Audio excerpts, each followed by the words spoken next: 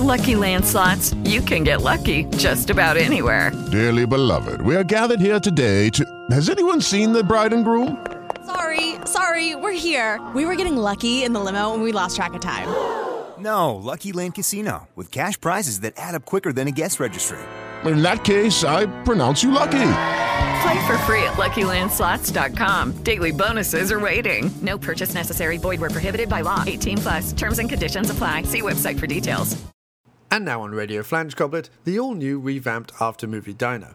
We did try and kill the show. We even sent the Radio Flange Goblet big game hunter Edo Hootkins after it, but sadly to no avail. He stumbled across the Flange Goblet picnic babes and a collection of old harmonicas, and we haven't seen them since. We also sent wrestling duo Nanette and Billy Boy Atrocity into the cellar armed with weaponized violins to entice the after-movie diner show out of hiding long enough to tranquilize it, pose it in some sexually compromising positions that'll be used later in financial negotiations with the network. Unfortunately, that failed also due to the after-movie diner being almost entirely immune to violin playing, having been trapped in a foxhole in 1978 with Yehudi Menuhin and Yasha Heifetz, who were both trying to get the attention of a rather flamboyant colonel named Nicholas, who had somehow lost all the buttons off his tunic. Lastly, we sent well-known opera singer and killer of porcelain dogs Eric Stoltz, no relation, to Nepal, where he didn't find the after-movie diner, but did pick up Hiker's Husk, a local malady in which your feet completely dry up, turn purple, and become about as useful as Donald Trump at a hairdresser-run beauty pageant. The tribespeople in the village now worship him as a deity and have removed his feet for safekeeping. Also, strangely, his penis. We all here wish him well and have replaced him with a lampstand adorned with a comically fake mustache. So, all of our efforts were sadly in vain, and so here, back after a prolonged absence, is the after-movie diner, which this week comes from a Texas Chainsaw Massacre-themed restaurant in Stoke, where all the waiting staff try really hard to help you, but sadly cannot, as they've all been nailed to the wall.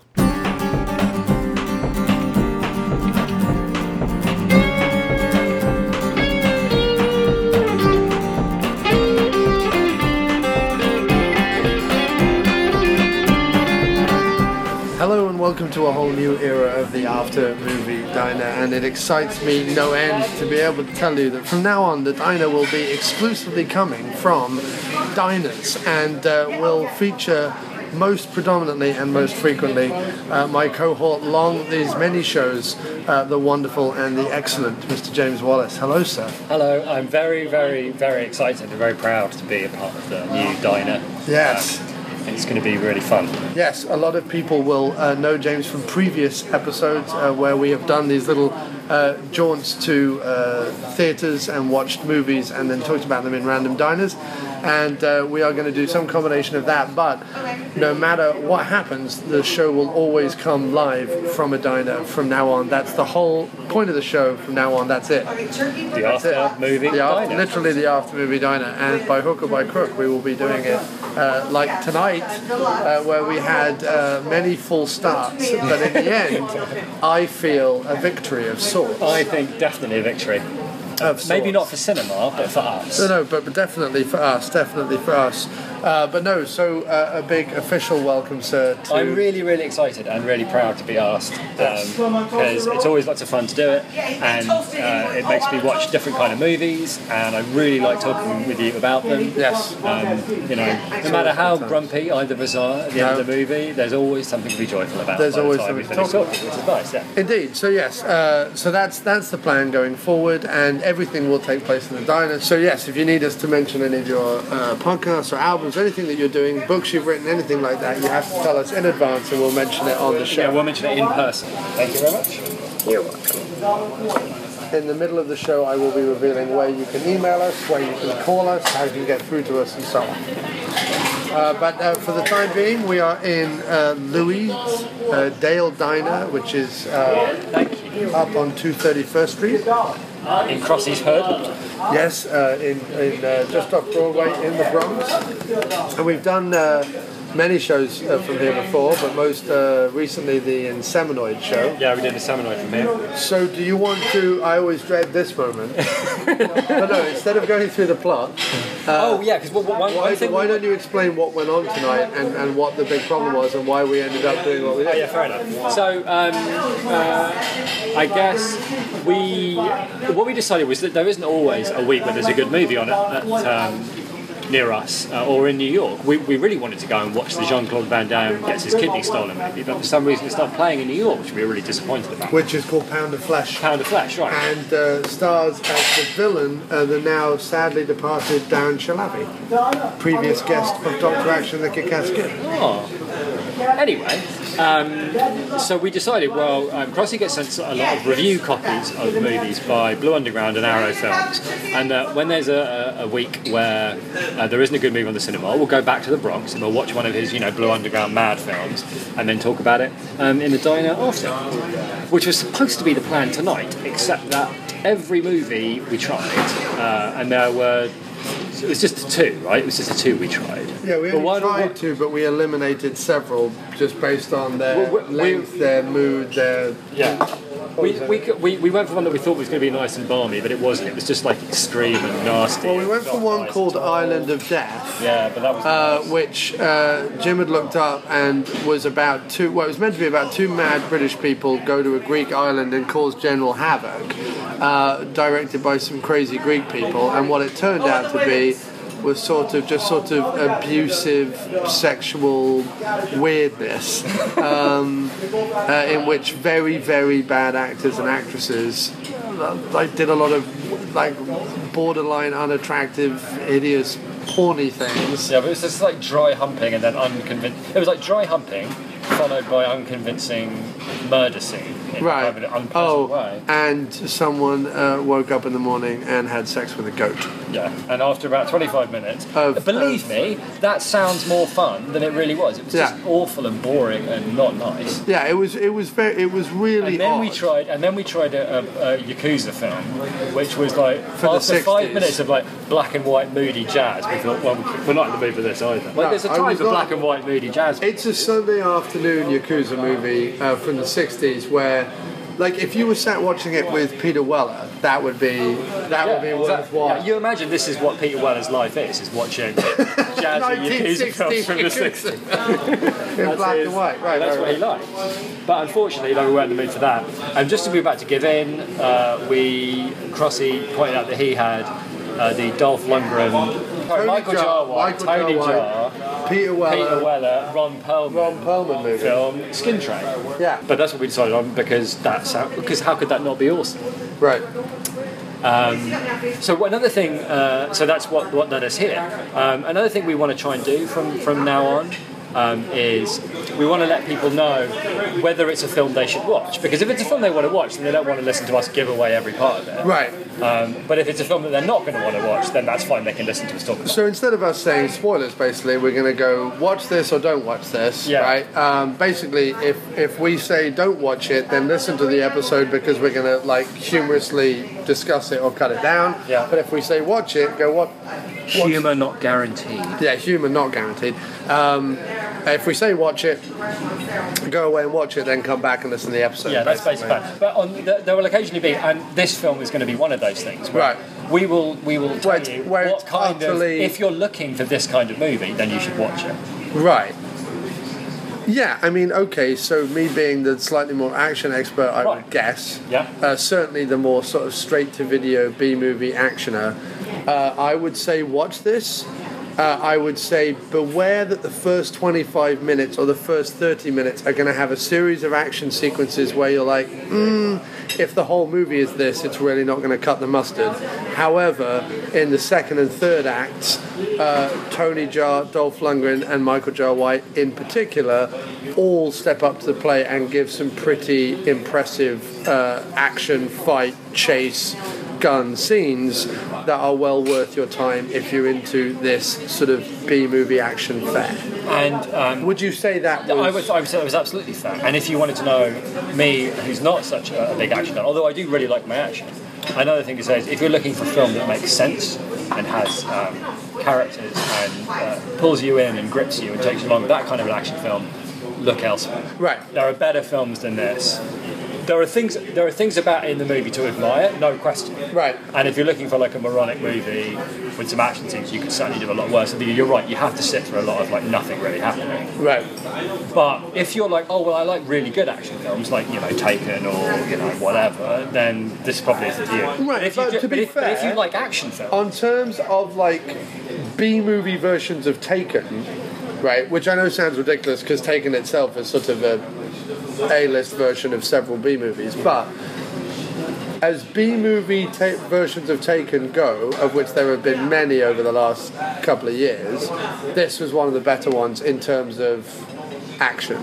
The problem with it is it also tries to whip in too much plot. It tries to keep it tries to overcomplicate and over-egg the pudding. Well, and by doing that, it takes away from your action dollar. If you were just going to be out for action, there's not enough of it, in my opinion. If you're being asked to ignore, but if you're being asked to ignore like the fact that the plot don't work and the characters don't really grab you in and there's not much to take you in, then we have to have like the action sequences that are really good, but like they're towards the end of the movie, and there needs to be more of those in the beginning. Right. Otherwise, I feel like you're not getting into it. But anyway, so we did our bit. So now you can make a decision. And now some decision making. Decision making is being made. And I tell you what, during this time, we'll decide what we're going to eat. I decided I'm going to have the ranch burger, and I'm having because it's got fried egg, cheddar cheese, and bacon. That sounds like amazing. So I'm going to have one of those. Sounds amazing. I can strongly suggest the burgers and the sandwiches here at I'm going to have the burger. Louis. Let's attract our attention. Do you know what you're going to have? I'm having the French dip cheese. Okay, well, let's... saucy. Literally saucy. Literally. Well, juicy. Not really saucy, juicy. So I guess we could... I guess your decision making is probably done. So shall I quickly try and attempt to encapsulate the plot? Yeah, well, I think because I think we can all agree. Anyone that's listened to me on the diner knows that my strength is not plot summarising. No, it's not indeed, and it's not an easy plot to summarise. To be fair, it really isn't. If anyone has seen the summarised Proust competition, I feel a bit like that. Dolph, in his first film, wrote about. He did write this. This was written and produced by none other than Signores Lundgren. And it turns out. Okay, you guys ready? Yes, yeah, great, thank you. Go ahead. Can I get the ranch burger? Yeah. Well done, just on its own, not deluxe. Okay. How do you want the egg? What's the one where it's... We do it fried, where there's no juice. Yeah. And then there's over easy, where there's a lot of juice. Fried. Okay, what about you? Yeah, I'm just having the French dip. French dip. That's it, guys? That's it. Can I get like a chamomile tea? No, you said that was it. I'm done. Oh, if I'd known it was a question of timing. You want milk, lemon, half and half? No, just the chamomile black. outside, yeah. What about you? Oh, no, I'm good with water, thanks. Okay, good. Thanks very much, cheers. Thank you.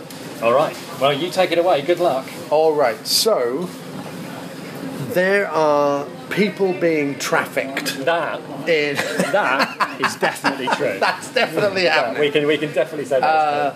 From Thailand, right? Yes. And Cambodia and various other places like that. Don't complicate it. I'm not going to stick with Thailand. It's good, right? By Ron Perlman, who is a Russian mobster who has... Serbian. No, but he's a Russian citizen now. Yes, but originally...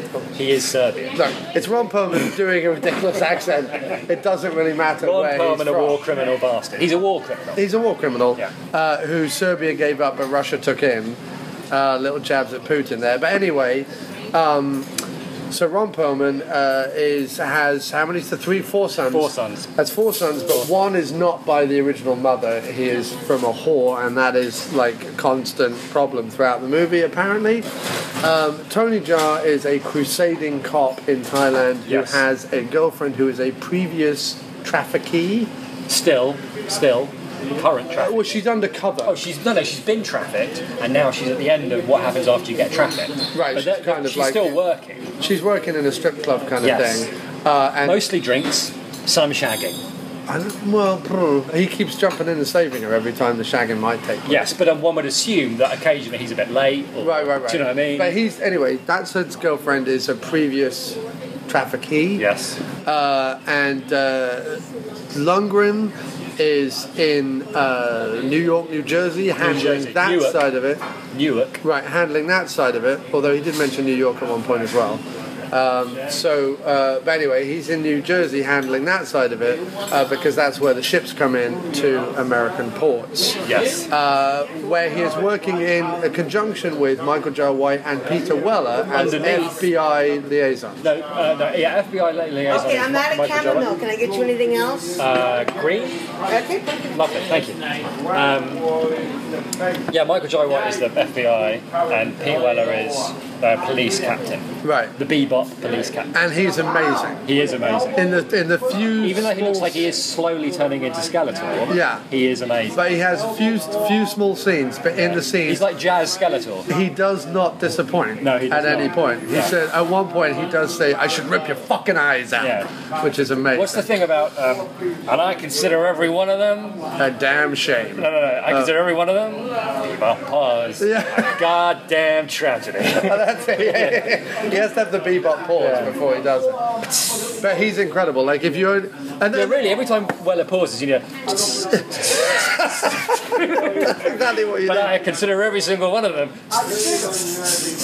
goddamn tragedy. Thank you very much.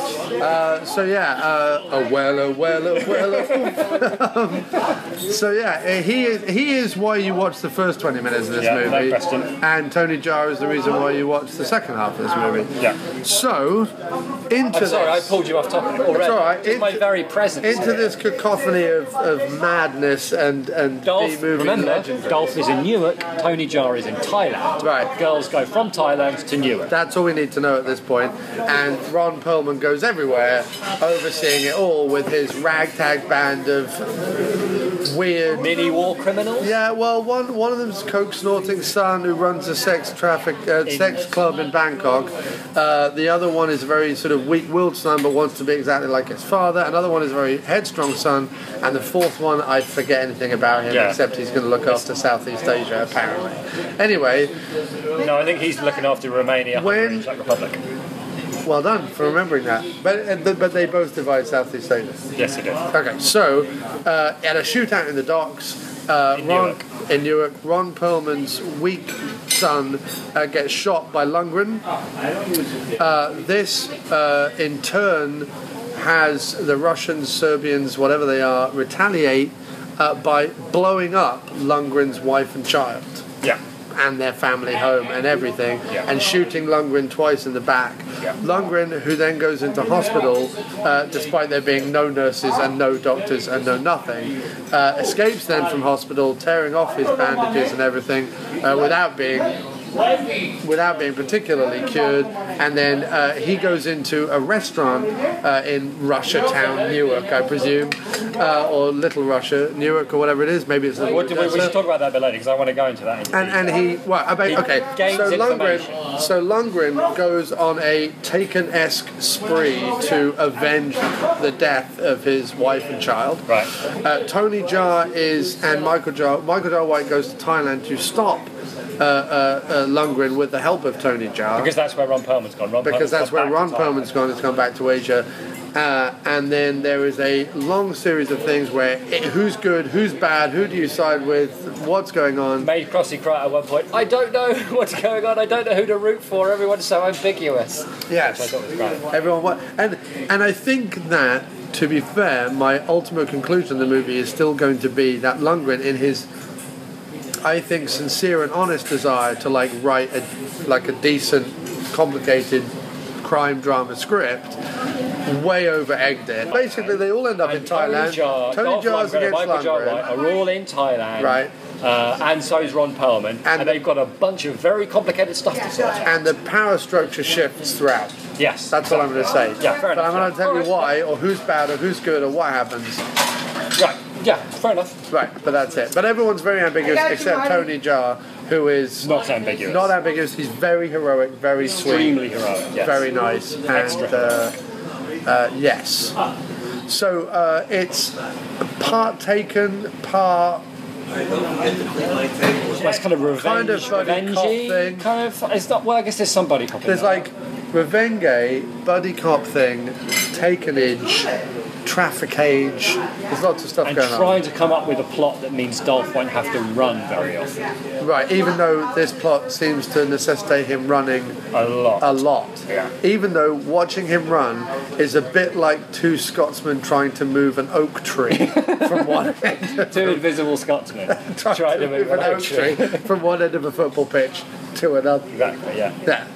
It's not that they wouldn't achieve their goal, it's just that... Well, it would happen eventually, but it would be so uncomfortable to watch. You know what I mean? You wouldn't charge money, you know what I mean? You wouldn't pay to see that event. You know what I mean? Because after all, you become suspicious that it's just an oak tree moving slowly. Right, exactly. So, go ahead with your comments.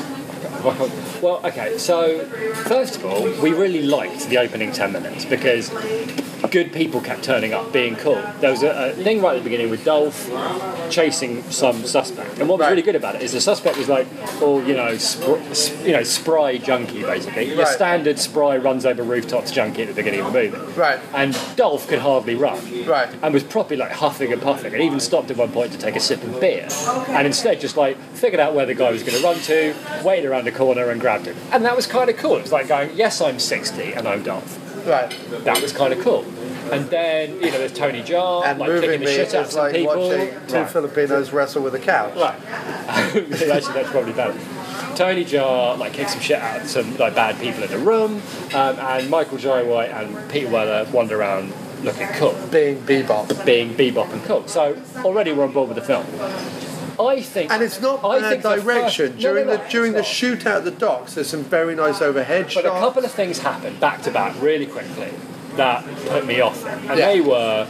The whole film was supposed to be about, the skin trade, it's all really evil. And then there were like elongated shots of the strip club in Bangkok with like go-go dancers and topless dancing and beautiful women and jiving to the music. And it all went on a bit longer than it needed to, and it was a bit like, look, looking at tits is bad, but these tits are all right. Don't worry, you can look at these tits, So that was a bit weird.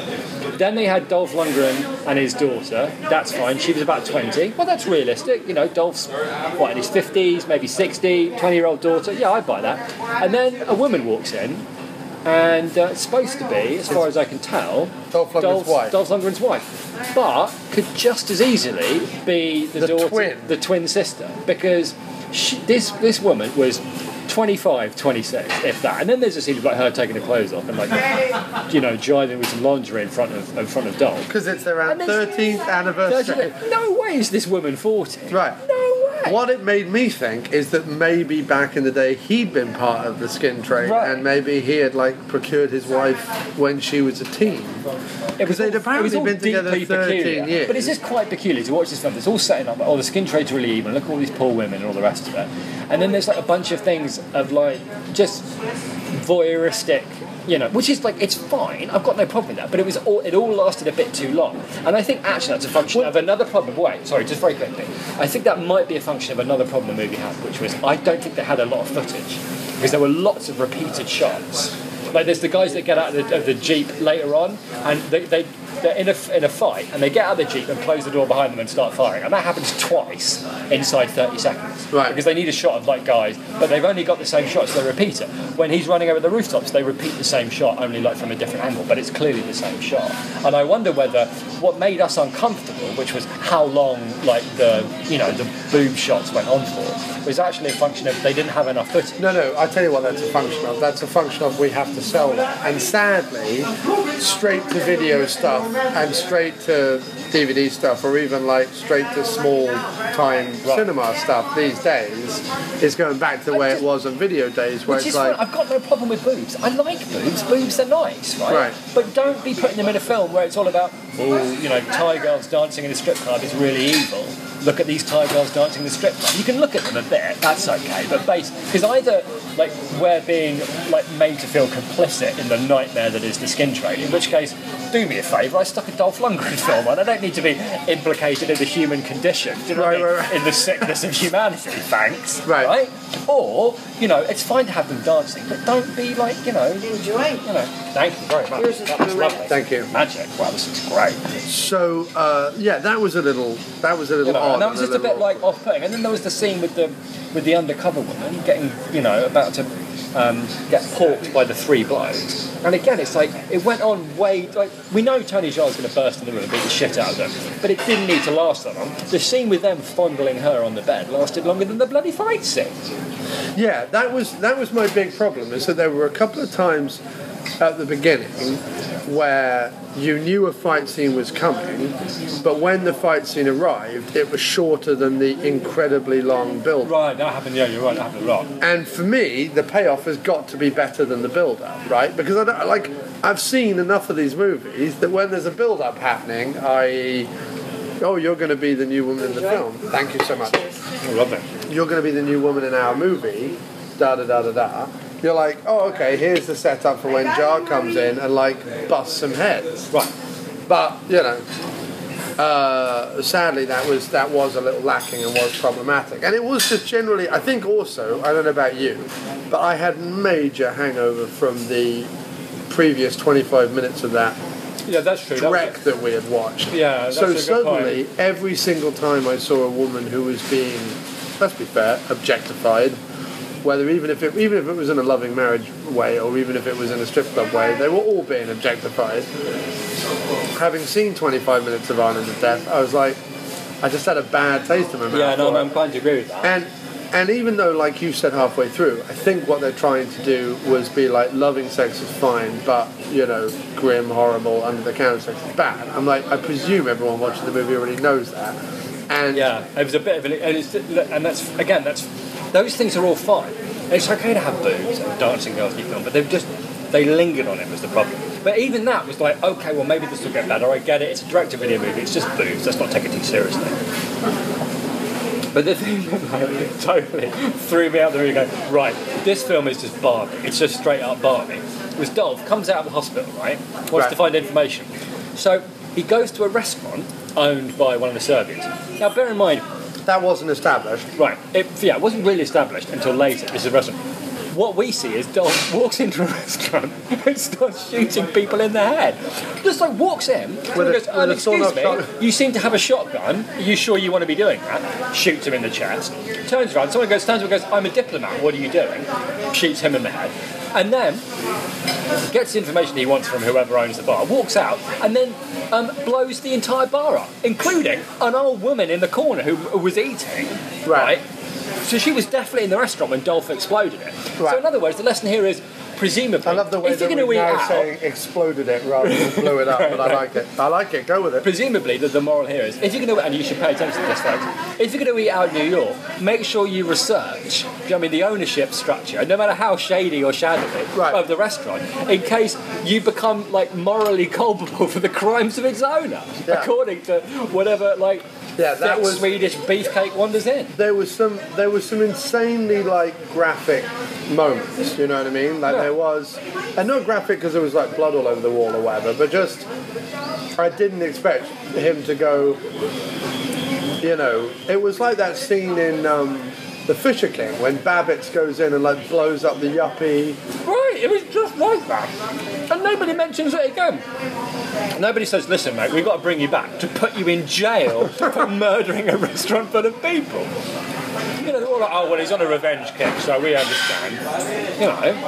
No, had it been set up so that restaurant was part of it, fine. And like I said to Jim halfway through, look, action films are full of bars owned by bad people.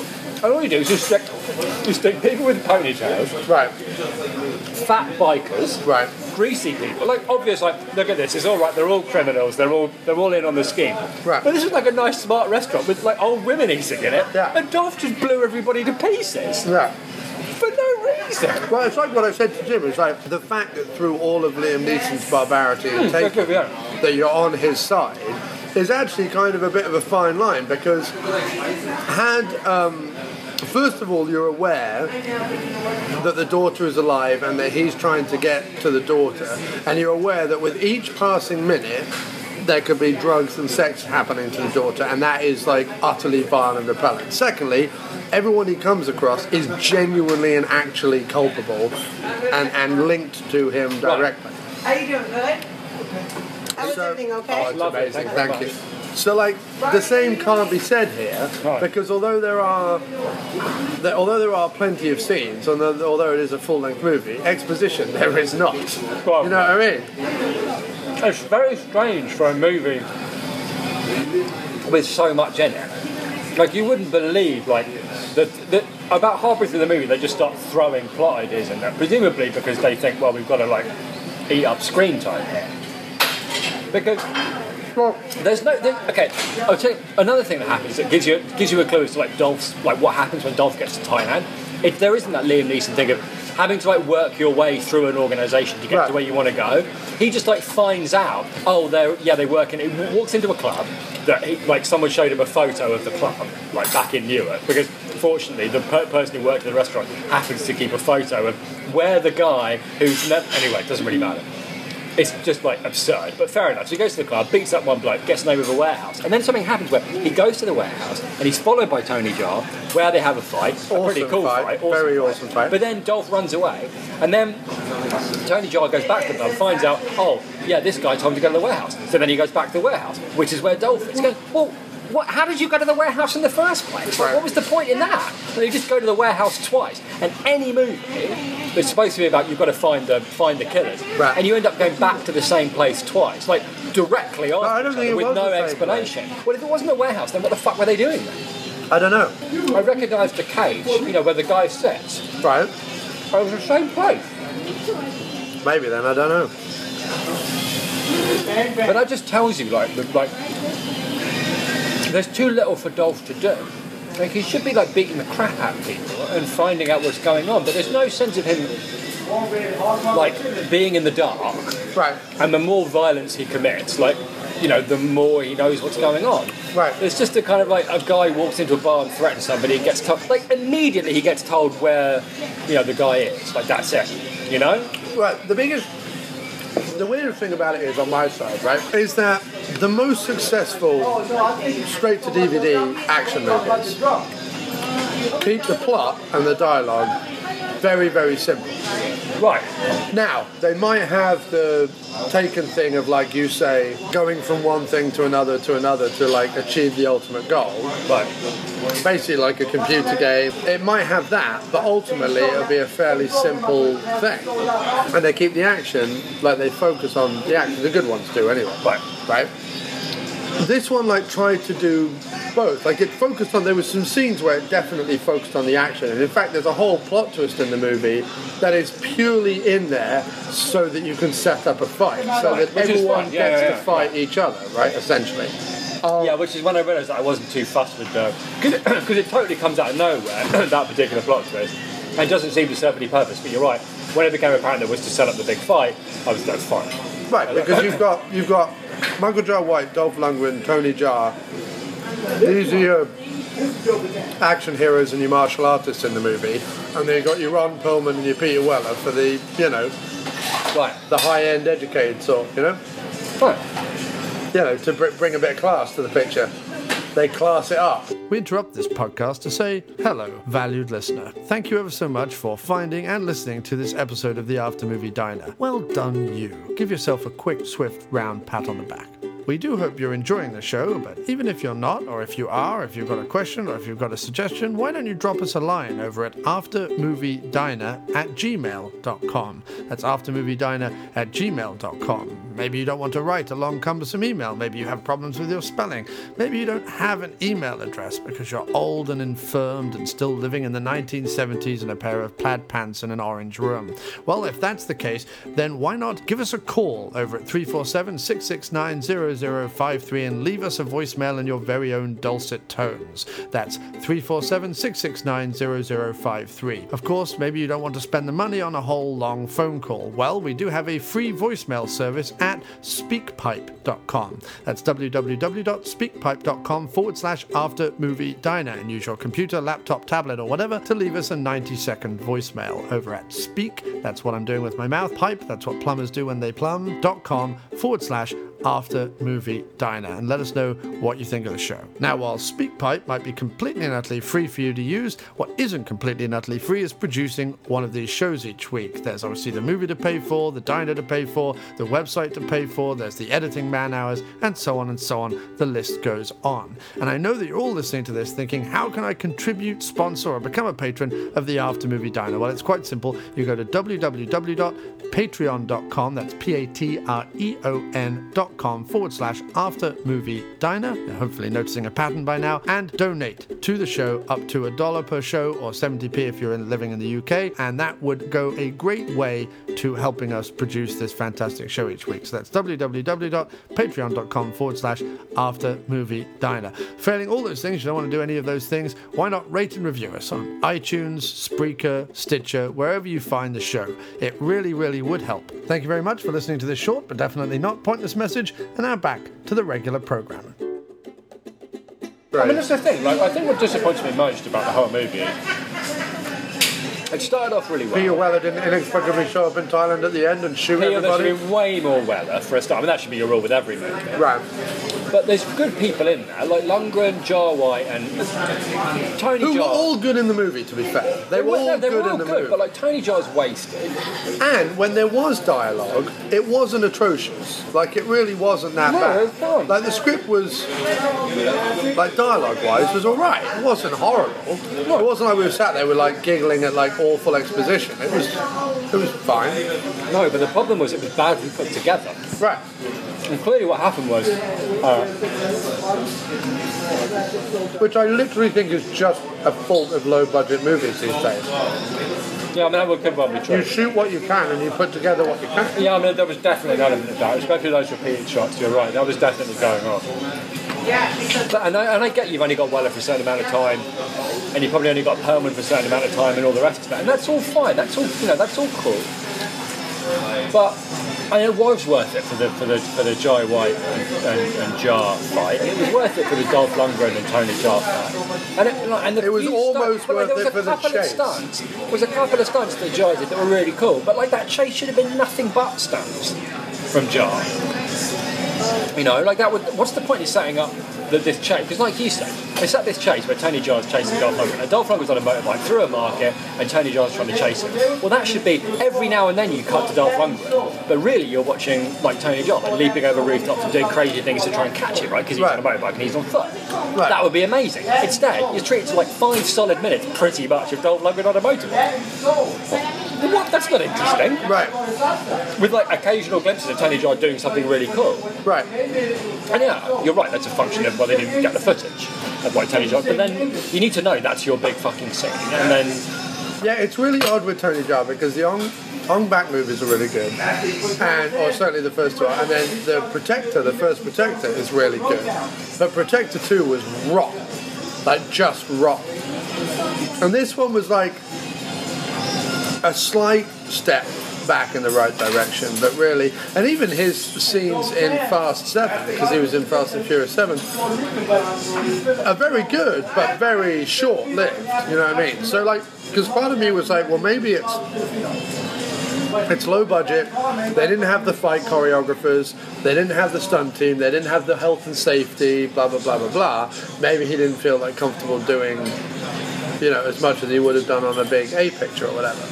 But he's been in like big A pictures, and I think The Protector 2 was probably a fairly well-financed film, considering how well The Protector 1 did, and he just hasn't cut the mustard.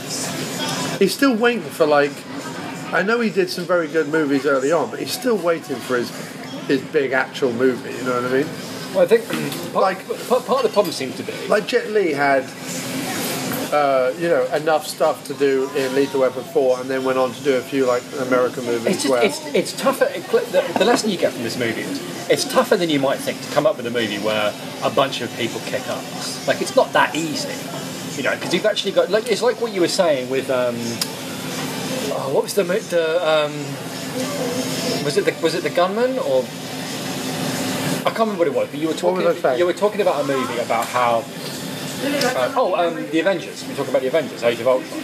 how action scenes like that only work if you're like emotionally invested. Can I Do you get know? you guys anything else? No, I'm all right for now. I'm good, That's for you. Okay, thank you. We will, thank you. What's up, Marty? Unless you're emotionally invested in the action scene, unless you've like set them up, right? The reason that the Neeson one works so well is it's like a small amount of setup, but then every fight is a setup, like for the rest of the movie, because Right. it's always moving forward. But it's not that easy to come up with that, and like you say, I mean, it didn't occur to me until you pointed it out. It's very difficult to get people on the side of a guy who's going to spend the whole movie beating the crap out of / killing people. It's not easy. Right. And revenge seems to me to be like, you know, it's a complicated motive, revenge, because at some point, you know, there's a bit where he could shoot Ron Perlman at the beginning of the movie, and he doesn't. You're like, yeah, good on you for not shooting him, because I've watched enough B movies so that you're not supposed to do that. But then Ron Perlman has his family blown up. Right, and that's fine, I get that, but And we are meant to go, well, wait a minute, he blew up his wife and child. You know what I mean? Like, that is the motivating factor. and that's totally cool. That even though you spotted the twist or whatever from a mile away, I didn't. There was lots about it to like, but mostly I think it was a bit frustrating because there was a feeling of if you just spent like a little bit more time, and I don't even think it was a question of script. I think it was a question of planning. You know, if you'd had a bit more time, you know, to set up like, well, what's Jar going to do? Because it was all like, oh yeah, we'll do like a rooftop chase, and Dolph can be on the motorbike, and Tony Jar can like jump out the roof. But it's a bit like, and Jar's going to get there and go, okay, so what do you want me to do? Oh, you know, run over the roofs, do some stuff. And he's like, well, we've only got 3 hours to do this. There's no like planning. It's like, okay, so we've got this big thing where we've looked at this place and this thing is, you know what I mean? Like, and then we're going to have a crane here and you're going to run down and like put all those things together and make a big scene. But it's more like, well, we'll turn up and we'll shoot and something cool will happen because we've got some good people here. And like the only things that were good were the fights, and I feel like they were good because they obviously practiced them. Right. You know, in other rooms before they came to shoot them. Yeah. And the whole movie. And also should have been because like that. in both cases with the big fight, they give equal time to both people. Yeah, which is true. I'll give you my card. Hang on a second. I'll be right back. All right, thanks. I think we're fine. They gave equal time to both people, which was Yeah, we awesome. got much of it. Yeah. So that was very good. I have to say, I think that honestly, people going into this movie are going to be going into the movie for the cast. That's what they are, right? So speaking to those people who are going into this movie for the cast, Yes. right? If you like Bebop Weller, you get some Bebop Weller. You don't get enough of it. You get a couple of bits where you're like, nice, right? If you're going in it for About as much Weller as you would expect in that movie, though. Right. You would expect him to be a bit of a cameo. and if you're going in it to see Tony Jaa do some stuff, he does do some stuff. He does do some stuff. It's not It's just like not as much as you would like. right. There's too much of him not doing stuff is the problem. If it was like other things were happening, Right. that would be okay. But there's too much of him like running down roads or shooting guns. You go, I'm not in here to see Jar run and shoot guns. Right. Anyone can do that. I happen to know from other bits of the movie he can do amazing things. So why isn't he doing amazing things? Right. Right? That's my problem. Yeah, that's the thing. Lundgren is Lundgren's good. Lundgren's got many Lundgren's to the do. best. Lundgren's the best he's been in one of these DTV action movies for a long, long And time. they've thought about it as well. I like the fact that he runs out of the hospital because even though it's like horribly unrealistic, he does have this like huge like monstrous scar, you know, by his eye, and that looks very cool. And there's a thing going through the whole movie where like trying to fight Lundgren is like trying to fight a tree. Like Right. even the sound effects when anybody like hits Lundgren, it's like they've got a sound effect of somebody punching a tree or something, Right. You know, or throwing a bag of flour against a tree. Thanks, guys, for coming in. Thank Thanks you so very much. much. Thank you. You could just leave it there. I'll come back to you. Okay. Oh, very kind. And that's been like thought about, you know, like those sound effects when Jar was hitting Lundgren were thought about. You know, it was definitely a thing that when Jar was going to hit him, it was going to make this noise because, and the way it was filmed was like, there's no way you're ever going to bring Lundgren down. He's a tree, and even though it was like you say, a bit unrealistic, I did feel like he did like spin his way around Lundgren, jump around and hit him and try and bring him down, but it was like trying to bring down, you know, some mad, you know, troll with a PhD essentially. Right. And that was kind of cool and well thought out. And like the stuff that, you know, the things that Lundgren had to go through and the decisions that he had to make, like they all made sense, but it wasn't enough for the whole movie. Not if you're going to get a lot of very cool people to be in it, you know. Right. Because all it's reminding you is, I'd rather be watching like Lundgren driving through a market on a motorbike while being chased by random guys. That's fine. But if he's being chased by somebody who you want to see the chasing guy, right, you don't want to see Lundgren on a fucking motorbike. You know? No, especially since he's pretty obviously on the back of a car, and no matter how much he's looking around looking panicked, he's obviously not riding the motorbike, or he would have crashed a million times because he's never looking forward. Yeah, it's very odd. There's something that happens with these, and I think you're right. I think it's to do with the planning. I think it's like, well, we've got the marquee names, and so this will like kind of carry us through this slightly shonky, slightly slowed down thing. And the sad thing about it is that there are plenty of good direct-to-video action films, but they are going to, because in this post, I don't want to sound too snobby, but like in the post like Raid, Ninja 2, Protect the World, where we've seen that even in very low budget movies shot in Asia, we've seen exceptional stunts, like better stunts than we've ever seen in any Hollywood thing ever. When you've seen that and you've seen martial arts prowess and stuff like that, movies like this, which have a lot of reason to be watched and a lot of draw, and it's directed pretty well and the slight slow speed and slight kind of shonkiness, not so much of the fights but of the chase, both chases. Yeah. And the ending too. Like you've got to say, like Ron Perlman's. You've spent so long, right? There's been far too many scenes of Ron Perlman being an evil servant. Although not like being evil, like talking evil, like sitting down, talking about being evil. Is what Ron Perlman does. And then at the end of the movie, like you've got Ron Perlman and Dolph Lundgren, and they should face off, but like they don't really. You just. You know what I mean? We called it Old Zilla and Slow Zilla. Yes, that's right. Yeah. That's what it looked. Because it was like two guys, because they're both tall guys, but it was like they're both like tall, beefy guys, and they could have made more of that, but it didn't. You know, it didn't last. There was lots of fun to be had there, with all the fun they had with like Dolph Lundgren being like an oak, like a slow-moving oak tree. Right. You can have the same thing going on with Perlman. Like, it could be like two. That could have been fun, but they didn't. You know, they didn't follow through. They didn't have the time. They can only rent the helicopter for an hour or whatever. Yeah, I mean, what's incredible is when you think of something like the end of Hot Fuzz, right? Right. You have Timothy Dalton, who is in very good shape, but he's an old dude, right? And you have Simon Pegg, who's a comedian, right? He's not a martial artist; he's a comedian, right? But they still, in the like Model Village Punch-Up, have a passable action sequence. You know what I mean? And I'm sure there were like stunt people in there, and I'm sure a lot of it was like planned meticulously, and they spent ages and blah blah blah blah blah. But that's not even a big budget movie. That's a movie made in England with a comedian and a guy who was James Bond in the early 90s. Right? So it's like, I always think to myself, like, if that can be managed just by, like you say, putting a bit of effort in, fucking old hands at it like Lundgren and Perlman. That's right. Like Perlman was Hellboy and Lundgren, and not too long ago either.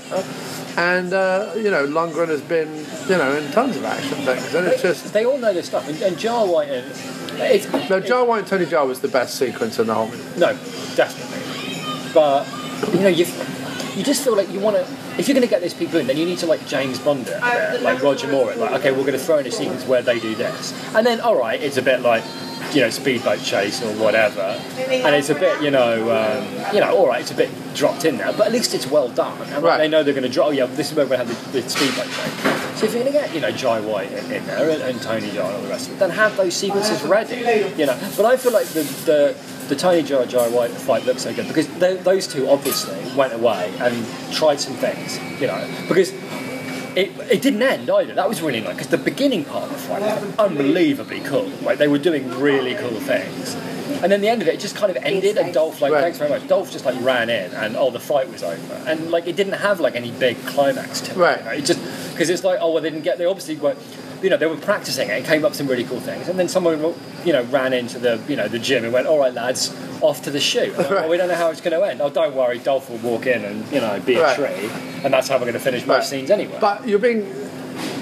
I still claim that for people who have been waiting for this movie, and it's been a big thing on Facebook because everyone involved in the movie, from Jar White to Tony Jaa to Lundgren to everybody, of which a lot of action fans are going to follow them on Facebook and on Twitter and stuff like that, they have been tweeting, talking, sending pictures and of this movie for 18 months.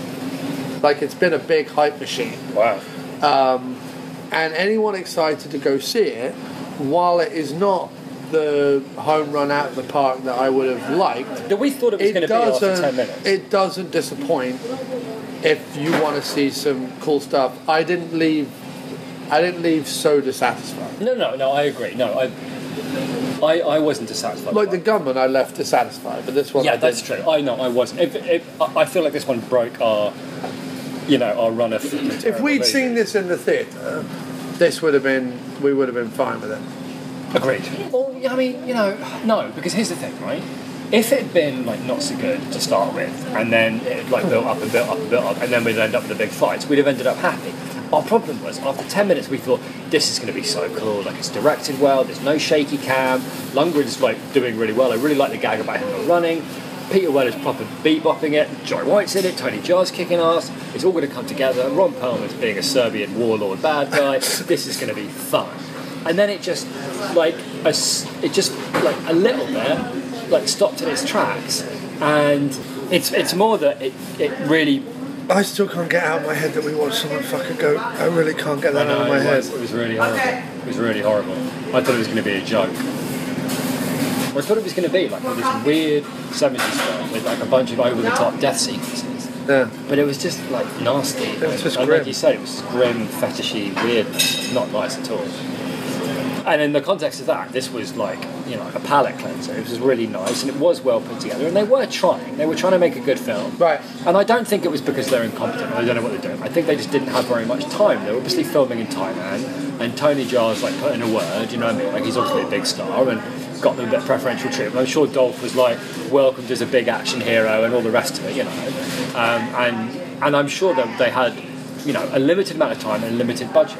But my problem was that they didn't prepare enough for the things that were always going to make the movie good. Yeah. If you're getting these great people involved, then you need to at least have, those sequences in there, and not just one, like a couple, preferably near the beginning, to draw you in. I don't mind movies that sag in the middle, that's fine, but there wasn't enough. The trouble is we're spoiled because the thing that the reason why everything from like late 70s Hong Kong action movies all the way through to something like The Raid are so good is not because they have huge budgets, they really don't, but it's because they have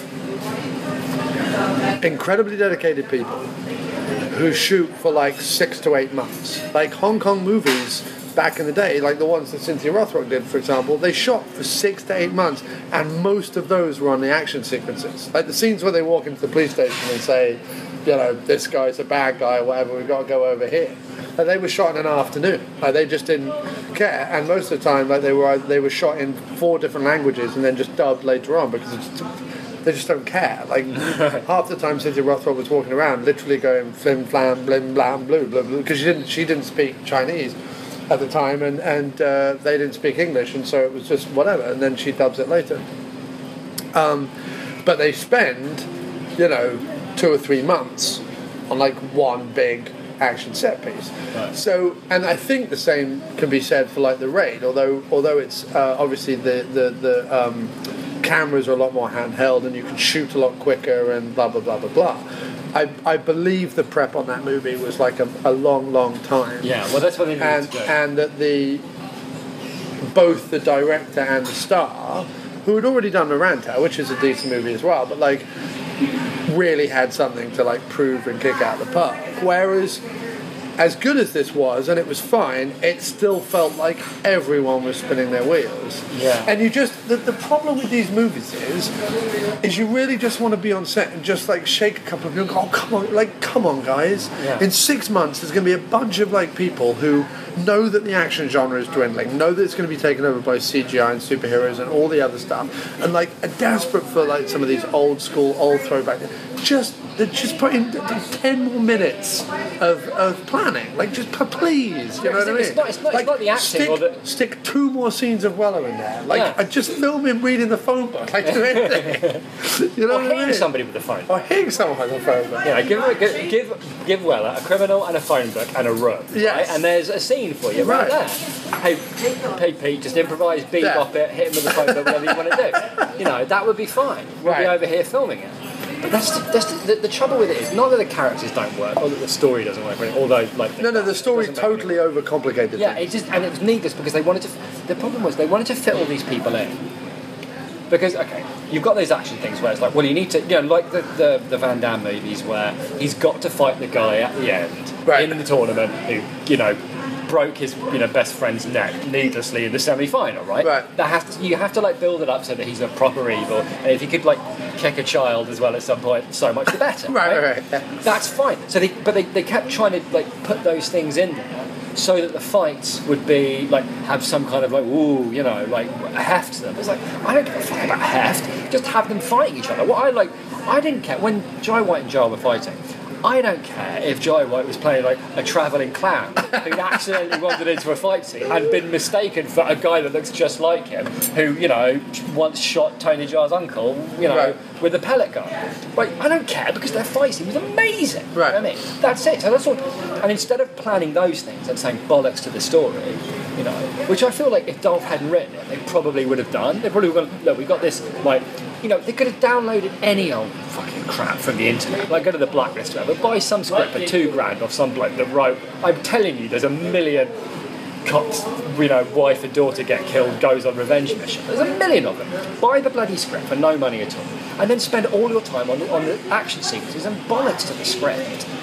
Because that's what people are there. No one's there to see Dolph emote, right? Nobody. No, I mean nobody's there to see Tony Jaa like awkwardly pronounce English words he probably doesn't really understand, right? They're there to see him do mad stunts. Right. So Tony Jaa should be doing nothing but mad stunts when he's on the screen, and Jai White should be doing nothing but like amazing fight sequences when he's on the screen, and Dolph Lundgren should be doing nothing except looking grumpy, trying to run and hitting like accidentally punching like large pieces of wood in. At one point, he did like with his forearm hit someone's face. That was really fun. And it sounded like he'd broken through concrete. Like it was just like a thunk. Like it was a. You felt like if I ever got hit by Dolph Lundgren's forearm, I would probably travel back into it. Right, exactly. Do you know what I mean? Yeah. Like, that's how bad it was. I quite liked it. Like. Yeah, there was loads of nice touches. Like Lundgren being Godzilla. Was it like just smashing through things was amazing. Yeah. There should have been a lot more of that. And this is my big problem is that, and I think we're talking about the same subject, but basically that it wanted to be a complicated crime drama, and it also wanted to be an action film, and it didn't really have the nuts to do either. No. You know what I mean?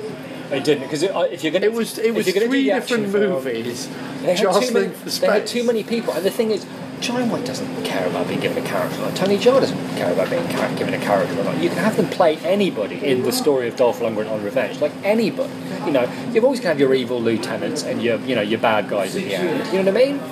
Like you should Ron Perlman's a bad guy and Jai White is his evil lieutenant, which is basically what was like kind of going on anyway. But just make it more. It doesn't need all the fucking setup. That's just it, Right. And then you have Dolph Lundgren fighting Jai White or Tony Jaa. The end of the movie should have been Dolph Lundgren wailing on Perlman, like them going at it like old Zilla and older Zilla, right? And Jai White and Jaa. Like that's how you do it in those movies. In the actions, like you break off. The lieutenant fights the the secondary partner, right. And then the bad guy that you really want to get taken down fights the leading man. And then Weller comes in and takes down everyone else. Right, yeah, exactly. Weller with some like absurd, I don't know, like fucking give him a Robocop gun. Nobody cares. There was an amazing bit, which was there where Lundgren popped up out of nowhere with a fucking rocket launcher, which was amazing. That was my favourite bit because he just like popped up and I was like, oh yeah, of course he's got a rocket. The bit I like is nobody taught Dolph right about cover in like firefights. That was the best bit. He literally ran out into bullets. Running really slowly between tiny like rods of wood. Right. Do you know what I mean? Going, I'm going to run from one like. There was a really weird bit where he ran out into gunfire and actually got shot in the arm. That looked like he really got shot in the arm. Like it looked like he didn't realise they were using live ammo one day. And he went like that, like kind of staggered back. He was like stood there for a bit, going, "Ow, that really hurt." And he got shot, and the people who just shot him just stood there going, "Oh, I think we hit him." Well done, Steve. I think you got him. I said, why are you blowing his head off? What are you doing? He's just standing there. Yeah. It's going to take him a week to run from one bit of this car park to the other. Anyway, I would give it a generous 3 out of 5. I'd give it a 6 out of 10. Which is the same. It sounds lower, but it's the same. Mathematically, I've just realised. Yes. I would give it a generous 3 out of 5 because there are too few of these movies. Agreed. They should do more of them. They should gather all people together like this and make like a fun movie with all of them. No question. Right. And probably the best example of something like this that I've really liked has either been the Ninja series with Scott Adkins or The Package with Steve Austin and we need to go. Dan Shalabi. Anyway, that has been the After Movie Diner for this week. Thank you very much, James, for joining me. Sorry about the brief, the sharp ending, but I have to catch the last bus back home. But thank you very much for having me. I've really, really enjoyed it. I'm looking forward to next week's show. Been a real pleasure. Thanks very much for having me. Bye, guys. Bye. And just a reminder to all people still listening that June 3rd, that's this Wednesday, so 2 days after this podcast goes up, is World Motown Day. For people who don't know, Matt Farley is Motown Media, and he has produced over 17,000 songs. He has an 8-hour playlist on Spotify under the Motown Media official playlist. That is absolutely and utterly fantastic. Matt Farley has been a guest on this podcast before. He also has his own podcast, the Motown Media Infomercial Podcast, so please look that up. Motown, by the way, is spelled Motern. So please look that up, please listen to that, and on June 3rd, please look up the official Motown Media playlist on Spotify and listen to it. All of us around the world who are fans of Matt Farley and Motown Media will be doing it to help support and continue the fantastic, funny, artistic, and inventive endeavor that Matt now finds himself on. So best of luck, Mr. Farley, with all of that on June 3rd. I'll be listening, as I hope some of our regular listeners will be too. But to end this week's show, we are going to have a clip from my latest album, The Pleasancing, which is a 10-track album all about Donald Pleasance. And that can now be found on Spotify, iTunes, Amazon, Google Play, Bandcamp, wherever you like. The Pleasancing by Miscellaneous Plumbing Fixtures. And here is a cut from that very album.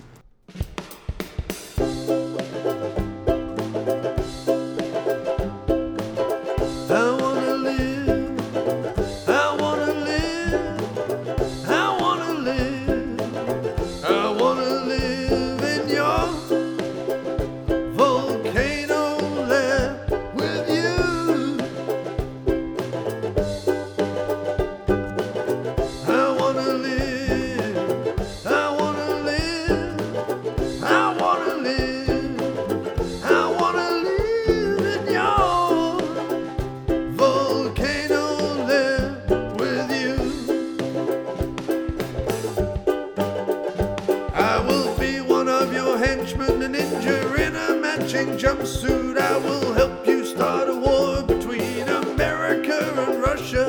There's simply nothing that I won't do if you let me live down here with you.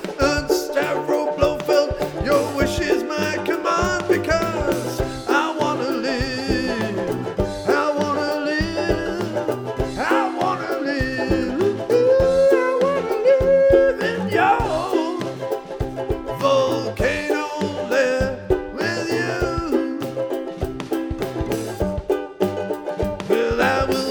Capture James Bond, I will even help you kill him. I will ride your monorail and attend to your rocket. I would happily down here grow old if once a month I could use the controls and open up the secret hatch and we could lie under the stars. Come on, I wanna live, yeah. I wanna live, I wanna live. Well, I wanna live in your volcano there with you. Woo.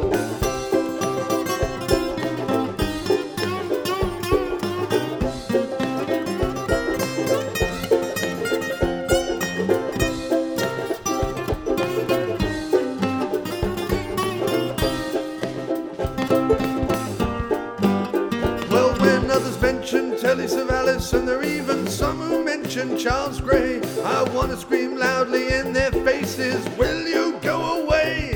There's only one Blofeld and it's sunning Donald P. And no one else can have him because he's living down here with me. Cause I wanna live, yeah, I wanted to live, I want to live, I want to live down here in your volcano lair with you.